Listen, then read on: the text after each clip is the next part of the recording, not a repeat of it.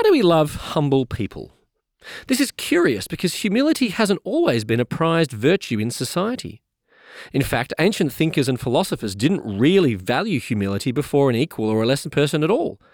Indeed, modern philosopher Alasdair MacIntyre once said, Aristotle would certainly not have admired Jesus Christ, and he would have been horrified by St. Paul. Why? Because of their view of humility. Because the Apostle Paul encouraged humility and held up Jesus Christ as the greatest example of humility, of someone who humbled himself by leaving heavenly splendor and glory to become a human and to die a humiliating death on a cross. So it's intriguing that this humble act changed the world and also changed how we value humility today. This is Rob Martin with God in 60 Seconds. To open up more space for reflection and conversation about God, go to thirdspace.org.au.